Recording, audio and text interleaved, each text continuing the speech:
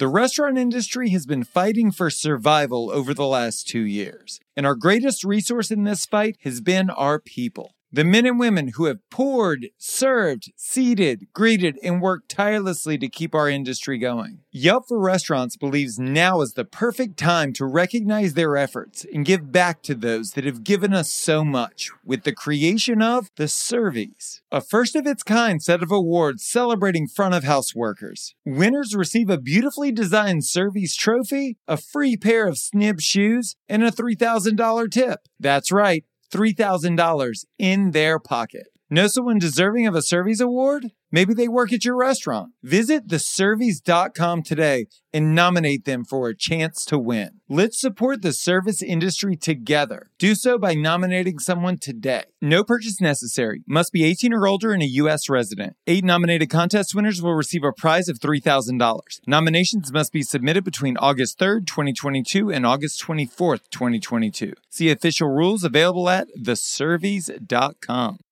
Now here we go. So this notion of living with purpose is living with intentionality. It's really understanding why we're alive in that moment in time and what we should extract from that moment in time, what we can give to that moment in time. And if we do that, we become infinitely more successful. Welcome to Full Comp, a show offering insight into the hospitality industry, featuring restaurateurs, thought leaders, and innovators. Served up on the house.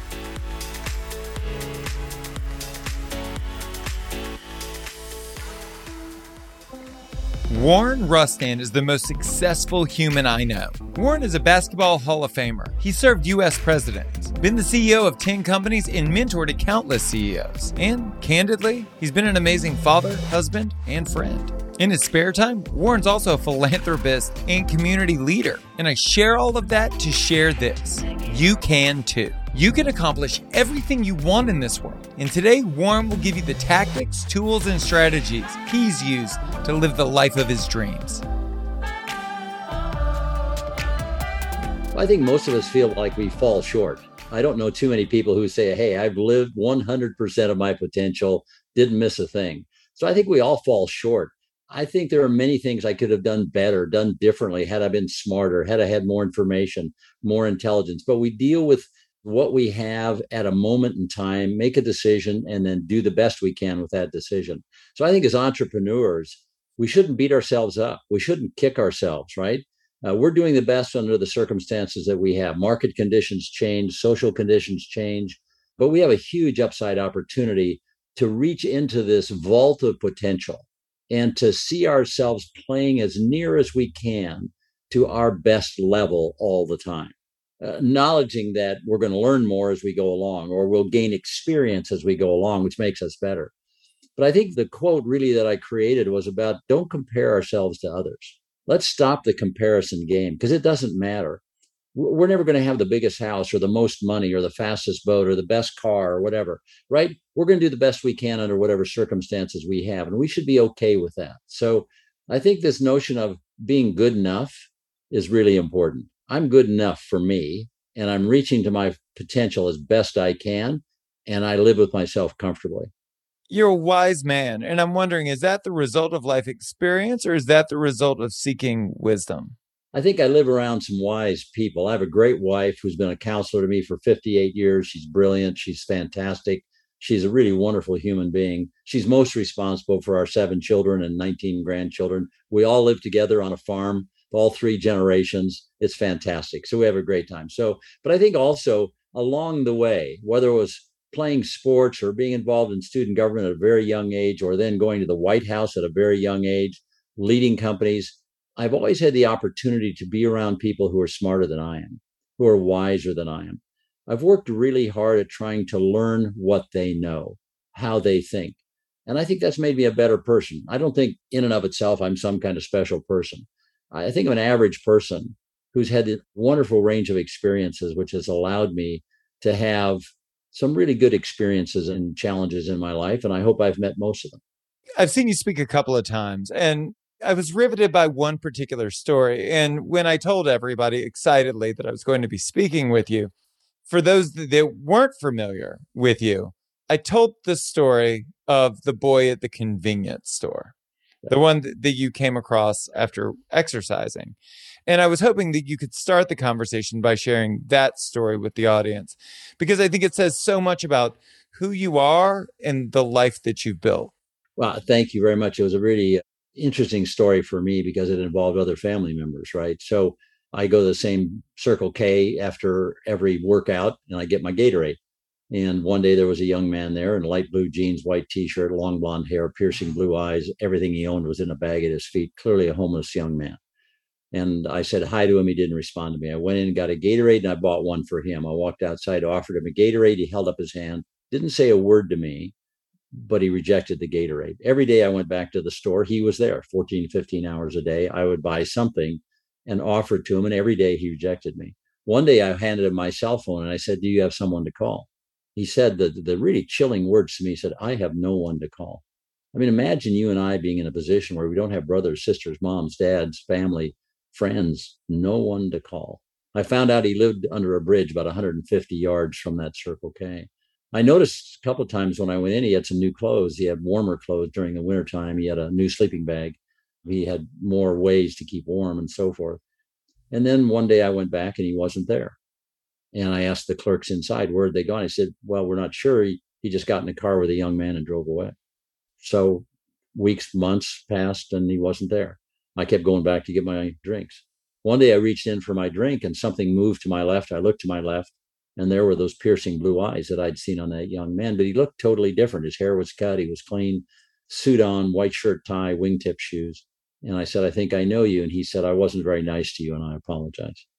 And I said, well, I'm interested in your story. Look at you now. I mean, it's really fantastic. I said, you're looking good. And he said, well, I'm working at Raytheon Missile Systems and I work in the Human Resources Department and I'm going to get married in a couple of months. I said, that's fantastic. I'm interested in stories. Can you tell me what happened? He said, well, I rejected you because I'd been abused by my father and I didn't trust adult men. But he said a young woman came in. She reminded me of my mom and she talked to me and she was just so happy and fun and upbeat. And she was always concerned about me. She bought me some clothes to keep me warm, a new sleeping bag, get me through the winter, that sort of thing. But she was just like my mom. I love my mom, but she died at a young age. And then a young man came in, curly hair, about my age. And we started talking and we hit it off. We laughed and had a good time. And I liked him. And then one day he said to me, if you'll come with me, if you're ready and come with me, I can introduce you to some people who might be able to help you. And he took this young man down to a place called La Frontera, which means the pioneer, which is a mental health family at risk kind of place in our community. He said, I met psychiatrists, psychologists, caseworkers, and they started peeling back the layers to a point where I was able to rebuild. And so I got my job and I'm working and I have a future. And I said, that's fantastic. I was just so excited for him.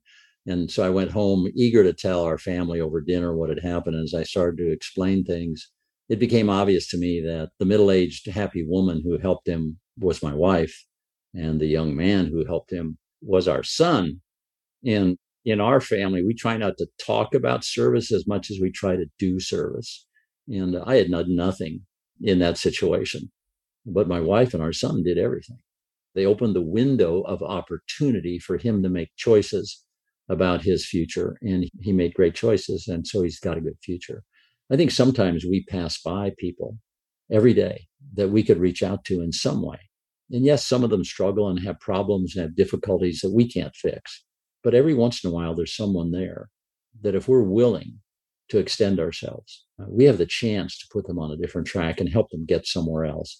And I think that's our obligation as human beings, that we have the need and the knowledge and the know-how to help other people. And so let's not allow for invisible people in our lives. Let's not believe that every homeless person doesn't deserve our respect and our willingness to talk to them, our willingness to approach them.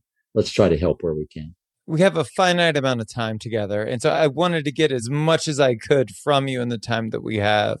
I read your book, The Leader Within Us, and it had massive impacts on my life. And so I want to share some of the principles within that book with the audience and have you unpack them for us. Essentially, I'd like to talk about the 5 principles of personal greatness. The first being committing to a higher level of personal discipline. Can you define what committing to a higher level of personal discipline means to you? It means to have rituals, routines, and behaviors that can reinforce where I'm going with my life every day and that prepare me to be successful. And I often talk about 10, 10, and 10. First thing in the morning when you wake up, don't turn on a TV, don't read a newspaper, don't reach for your cell phone. Spend 1 minute on the edge of your bed asking, what's my highest purpose today? Then spend 10 minutes in gratitude, 10 minutes reading inspirational thoughts, and 10 minutes journaling in a positive way, because it puts your mind in a different place and it prepares you for success for the day. There's nothing about the normal routines that we do. We get up, we walk the dog, we get a cup of coffee, we go to the bathroom, brush our teeth. None of that prepares us for success. It's our mind that prepares us for success. So changing the mindset is really what life is all about. How does time management and our relationship with technology play into this? It's really important. We have to manage technology, not allow it to manage us. We have to be very disciplined about it. When you go home at night, put your cell phone, turn it off and put it by the back door, put it somewhere special. Don't turn it on until you're ready to go to work in the morning. Don't take calls at home. Be a father, a husband, a mom, a dad, a brother, sister, whatever we need to be, but don't be a technology guru at home. Do something else, right? Broaden our horizons because we use it all day long. There's no reason for us to use it at home, right? So I think technology is a big burden on our society. It's a narcissistic, individualistic, selfish kind of practice. And I think we need to get away from that as much as possible. Use it for its intended purpose. Make our lives more efficient, give us information and so forth, but not abuse it. So I think that's really important. So I think there are a lot of things we can do from a personal discipline viewpoint and time management viewpoint. I think the other thing is that when I was managing the schedule for the President of the United States as appointment secretary to the President, I realized, and I began to realize, that every minute of every day counts. We get 86,400 seconds. If you live to be my age, 700,000 hours, 28,000 days, life's finite, time is finite. We either manage it or we don't manage it. We either be very effective with it or we aren't. And so our job is to really use those 86,400 seconds every day to our advantage and to our gain. And yet you and I both know people who are frivolous with time, who think time will always be there. Well, you and I have had enough friends and family members who haven't gotten an additional 86,400 seconds, right? Their life is ended. And we never know when that's going to happen. And so using that finite critical and learning how to manage that's important. So I have a very strict discipline around time management. How do you stay present in this moment? I can see that you are just incredibly present, but I've also been in your presence physically a couple of times. And I've seen that in every conversation you have, that's where you are. And a huge part of time management, in my humble opinion, is time perception, right? Understanding the finiteness of time and understanding it in every moment of every day. How do you stay present and how do you remind yourself, give yourself that sense of urgency that you need to be aware in this moment? I treat every moment as if it's a once in a lifetime experience. You and I will only have these minutes together to talk about these things. We'll never be able to repeat this in the same way. So my job is to intensely focus on what we're talking about, your questions, my comments, this situation, this circumstance. But the same thing is true if you and I go out to a party. We've always been in the presence of others when they're looking over our shoulder and seeing who else is in the room, or they don't make eye contact. And how does that make you feel? Well, it makes you feel less important, right? And so our job, I think, is to make each person with whom we have contact and with whom we interact feel good about themselves and feel good about their life and who they are. And if we do that with good eye contact, if we do that by being present in that, that's the least we can do, it seems to me. And when we do that, I found that I also benefit from that. I hear more, I listen better, I learn more. And I think that's really helpful. So I really focus on it. I try to be present for every person with whom I'm having an interaction. I'm not perfect at that, trying to get better at that, but I'm aware of it. And I think that's a first step. How does mindset play a role? One of the things that came out in the book that really took me aback is that you chose to be great. You are a great man by design. Can you talk to me about that choice and what's involved in making that choice? Well, Jim Collins, in his book, Good to Great, wrote something that I really think is important. He said, leadership, greatness and leadership is not a circumstance, but it's a choice and discipline, right? We just lost a great basketball player, one of the greatest of all time. Bill Russell died a couple of days ago. I got to know him, and he chose greatness. He chose to engage in a way that made a difference in everything that he did. And I think that's a powerful example to us, right? Yeah, he was a basketball player, But he was so much more than a basketball player. He was involved in the social issues of our day. He was involved in segregation, integration, and racism. He was involved in leading other people to think differently about key moments in time or key issues at a time.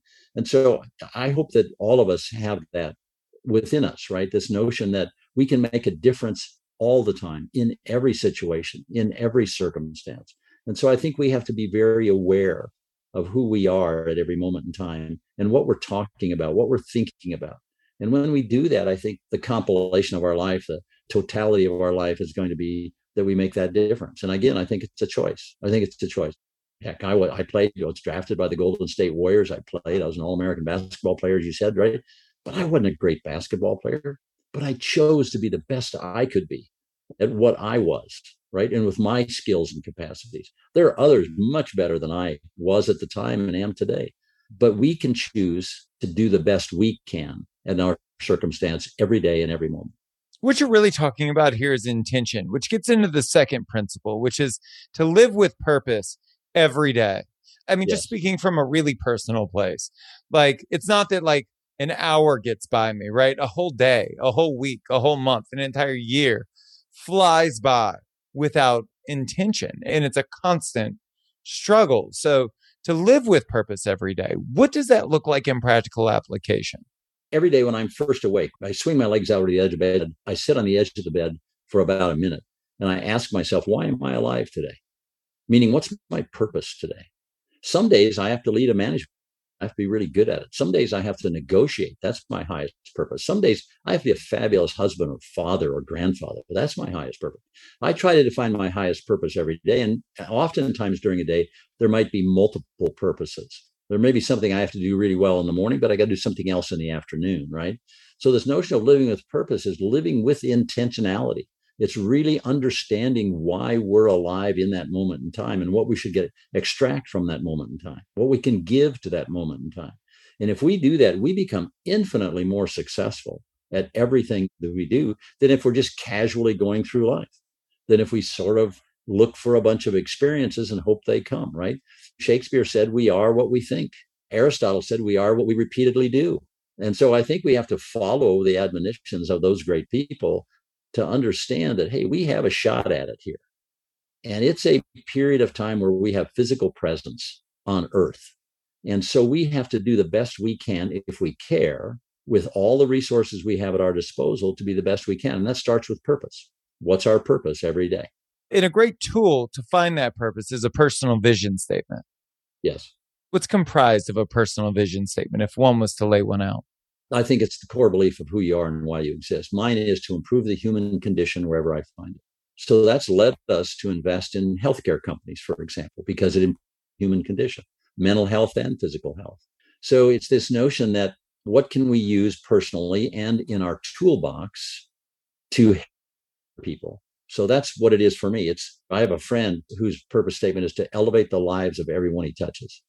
That's great, right? So he spends his day doing that. Well, he and I have combined, we own a company in Houston, Texas. He and I have combined to decide to use that, not for our profit, not to take it public, not to invite private equity in, but to harvest the proceeds and profitability from that. 100% of the proceeds go to marginalized communities and marginalized people. We've just decided that at this point in our lives, what we want to do, him to elevate the lives of others, me to improve the human condition wherever I find it, then let's take all the resources we have, the profits we have from that company, and let's invest them.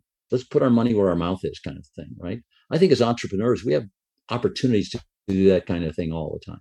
And so we've chosen to do that. I want to talk about a family vision because this to me was a revolutionary idea, sadly. But the idea that you run your family with intention. And when we go back to the story originally about the boy at the convenience store, it speaks to a family vision. It speaks to this uniform idea of what is good, what is right, how we should be living our lives. Can you talk to me about how you crafted a family vision and what it looks like in action? Yeah, when my wife and I first got married, we were 21 years old. We spent 4 years before our first child arrived, just sort of designing our life. And we're living the life today that we designed back then. Were there changes and interruptions and surprises? Sure, along the way, naturally. But we're fundamentally living the life that we designed at that point in time. And so I think this notion that we have a lot of control over what we do and how we think, and that a family vision statement is a part of that. So when our kids were anywhere from the youngest 3, the oldest 16, 17, we sat down at dinner and we provided 3x5 cards for everybody. And we said, okay, write down a word that describes our family. And everybody started writing words: happiness, joy, beatings, floggings, whatever it might be, right? So we did all kinds of stuff.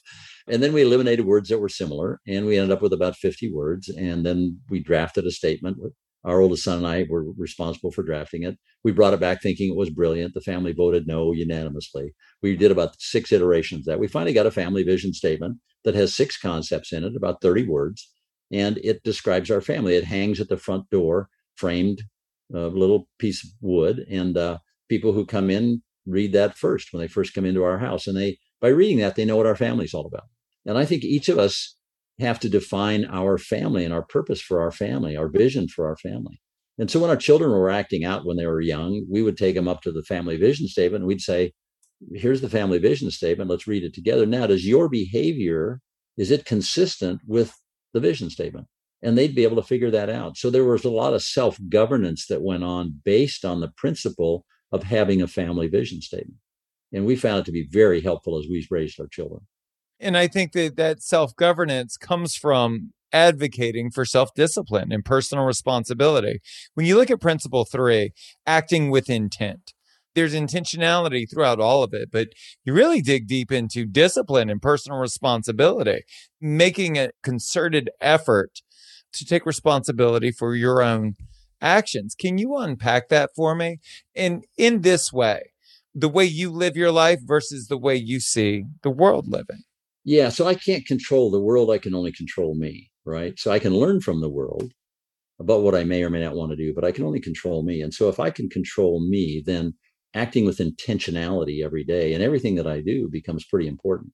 If I want to be a certain way, if I want to have certain success, if I want to discipline myself in certain ways, I control all of that. And that's why I said earlier, I think we have much more control over our lives than we want to believe. We sometimes make excuses about the world or about people and them influencing us. I don't think so. I had a chance to read a poem by William Hensley called Invictus. It's the single instrument that converted Nelson Mandela from being a young guy fighting against apartheid to becoming president of South Africa.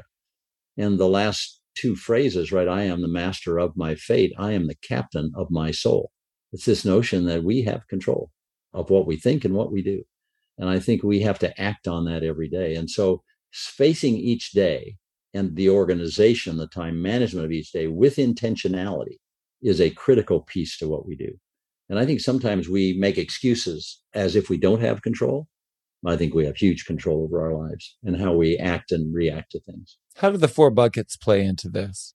Well, I think there are 4 buckets in our lives. I order them this way: family, business, community, and self.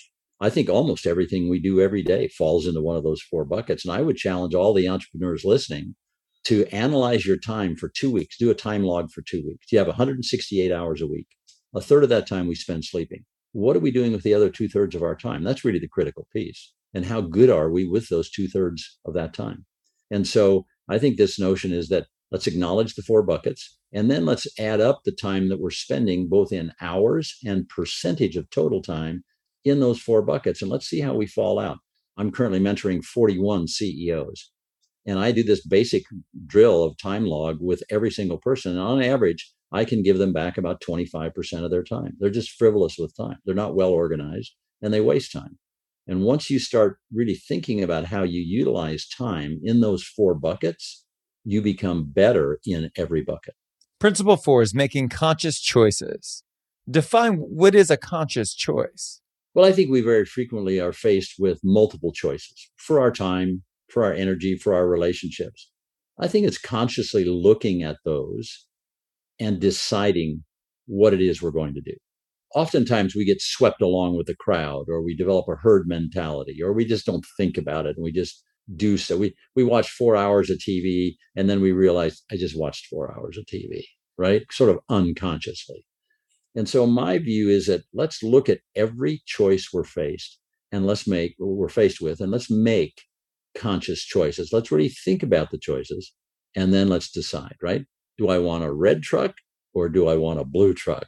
Let's not get something just because it's there or just because I didn't make a choice. So I think making conscious choices is a very relevant thought process for us as we go through our days. I can go to lunch or I can keep working through lunch. I can call an old friend to make them feel well, or I can continue watching TikTok. And it's very easy to slip into something, we're on a cell phone call, the phone's in our hand, we end the call. It's pretty easy to go to Instagram from there. And then you slide into other kinds of social media stuff. Pretty soon an hour's gone. And you didn't make a conscious choice. You just let yourself slide into that stuff, right? So I think these conscious choices are really critical for us to be effective and successful. Can you tell me the story of your top 100? How did that originate? What is it? So I was 19 years old. I was in a philosophy class, and two things from that philosophy class really stand out. One of which is I felt compelled to write my top 100 goals. Something happened in that class that made me think about, I need to be premeditated and conscious about what I'm going to do with my life. So I, as any young person, 19 years old would do, I wrote 100 things down. Some of them are really grand and big, and some are really soft and squishy and silly. But I wrote them down. I wanted to learn how to play a guitar, right? So that was one thing. But I also wanted to be president of the United States, on the other hand. So I wrote 100 things down, and I've looked at that list every week for now 61 years. And so the question is, how many things can you get done if you really focused on it once a week for 61 years? Well, of the 100, I got 98 done, 2 of which I'll probably never get done, but I'm working at them. And then I started another list about 20 years ago of another 100 because I was making good progress. And I'm about 50 through that one right now. But what it does is it guides us, right? It shows us what we're capable of doing and what we really want to do. And it guides us to those things, and we can execute them. All of us like to make lists, and we like to check off lists. Well, this gives us a guide for our life in a way about the goals that we actually want to set and achieve. And so it's worked well for me. Before jumping into the fifth principle, I can't imagine. I mean, even as I sit here before you, I think, well, Warren's just exceptional, right? Like the life that he leads, most of us can't lead. But respectfully, you would disagree. What are the key differentiators in your mind between what you've been able to accomplish and everyone else? Is it the principles? Is it the discipline? As it is for both of our lives, all kinds of things influence us to become the people we are right now.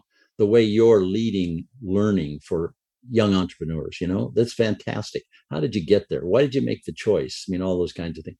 I was born poor on an isolated farm in Minnesota near the Canadian border. We grew what we ate. We didn't have a lot of money. Gas was 25 cents a gallon. A Coke cost a nickel. An ice cream cone cost a nickel. We didn't have enough money to go do that in town. Now, we just worked. My dad got to be a pretty good farmer, and he bought another farm and another farm. And pretty soon we moved to Southern California and got introduced to surfing and basketball and all that stuff. And my life changed. So sometimes we don't control it. I didn't control where my dad decided we would live, but it changed my life. It changed my perspective, right? Southern California is radically different than an isolated farm in Minnesota. So I changed my perspective, and I saw other things I could accomplish. And then I got a college scholarship to play basketball. That changed my life again, right? Met my wife at the university. So I did those kinds of things. And then there are times where just pure chance. I was having lunch with a 4-star retired general one day, and he said, "Have you heard of the White House Fellows Program?" And I said, "No." He said, "Well, here's an application. I think you ought to apply." I never knew about or thought about the White House Fellows Program, but after a year of competition, 14,000 applicants, I was one of 18 who was selected.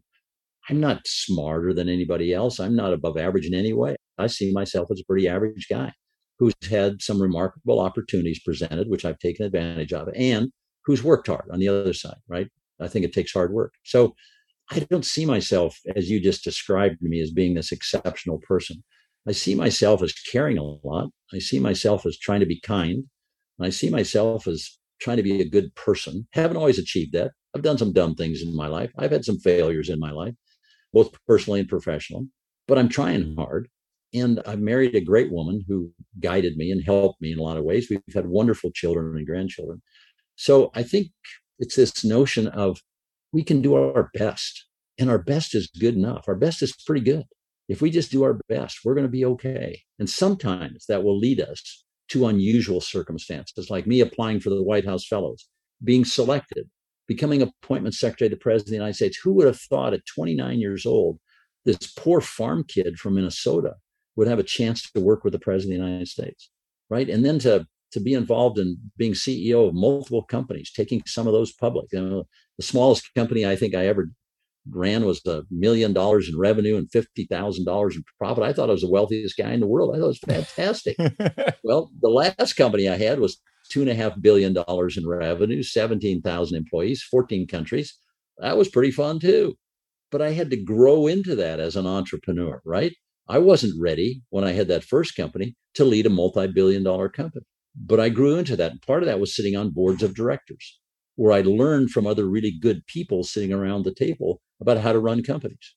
So circumstances, serendipity, our skills and abilities, when you mix all that together, we can have some pretty interesting lives. And I'm no more interesting than any entrepreneur who's listening to this right now. But I think if we're prepared and we look around our environment, we'll see opportunities that'll take us to new places. And that's what's really exciting, that we can do that. And I've had the chance to do things I never dreamed I would have done in my lifetime. Well, and you've also impacted the lives of so many. The fifth and final principle that we're going to cover is engaging in a cause greater than oneself. And the idea is pretty self-explanatory, but the practical application is a heavy lift because it requires selflessness and bandwidth and empathy on a level that, frankly, many of us don't seem to have. Most of us are just treading water. How does this principle fit into the average person's life? So I believe in servant leadership, and I believe that each of us has the opportunity to serve others and help others. I think when we're having a really bad day, if we go to help someone who's really in bad shape, we'll feel better about ourselves and we'll feel better about helping someone. So I think service is a critical piece. There's a theologian named Dieter Uchtdorf who wrote something that I like a lot, a principle. He said, lift where you stand. No matter where you find yourself in your life, lift those around you to a higher place. We've all heard the adage, a rising tide raises all boats, right? Well, how about you and I being the rising tide? How about you and I raising the boats around us? How about you and I offering others ourselves and what we have to make their life better? And when we do that, our lives become better. There's an old poem by Edwin Markham that says, there is a destiny that makes us brothers and sisters. No one goes through life alone. All that we give into the lives of others comes back into our own. I think we're about giving to others. And when we give to others, when we're selfless rather than selfish, when we get rid of our ego, when we go from I, me, my to us, we, and ours, I think we change the game. We change our mindset. And when we do that, we embrace other people in a way that allows us to serve them. And I really think that's sort of what this journey is about anyway. It's about helping other people along the way. We're all on a path. We're all having experiences. And if we can help each other along the way, engage in a cause greater than ourselves, then I think we've done something good for the world. And I think in the final analysis, that's probably what we're about and what we should be. I once asked an old gentleman, I said, what's this life about? He said, well, we're all just walking each other home. It's this notion of we're just all helping each other out, trying to get there. And if we can have that attitude and get rid of the selfishness in us, I think we take a big step forward. There's a great book that was written by David Brooks, a New York Times columnist. He wrote a book called The Second Mountain. And in it, he describes two mountains. The first mountain is the mountain of acquisition. It's all about ego and legacy and material wealth and getting to the top and personal freedom and all that stuff. There's a river that runs between the two mountains, and we've got to get across that river. We can swim it. We can build a bridge across it. But the second mountain is not the mountain of acquisition. It's the mountain of contribution. That's where we lose our ego. That's where we get committed to cause. That's where we really have legacy. And the top of that mountain is called transcendence. And transcendence reflects the higher calling, the greater purpose. And so I challenge all the entrepreneurs listening to your program who listen and are so enriched by what you do. I think we got to ask ourselves, how do I get to the higher calling? How do I get to the greater purpose? And if we are asking that question and moving in that direction, then we are helping our society and ourselves and our families in a really noble way. And I think that's what life's all about. We've spent a lot of time looking back. I'd like for you to look forward. What are your hopes for the future? What are your ambitions? So in 2020, when COVID hit, my wife and I in September that year sort of realized we didn't have a plan for the next 25 years. And so we decided to take a drive. And so we took a drive. It was 5,000 miles, 14 days. At the end of that time, we came back and had a plan for the next 25 years. As I look forward, I don't look back very often, and I don't think about the past hardly at all. But my best day is tomorrow. And the greatest deal I'm going to do is next week. And the great adventure I'm going to be on is 30 days from now.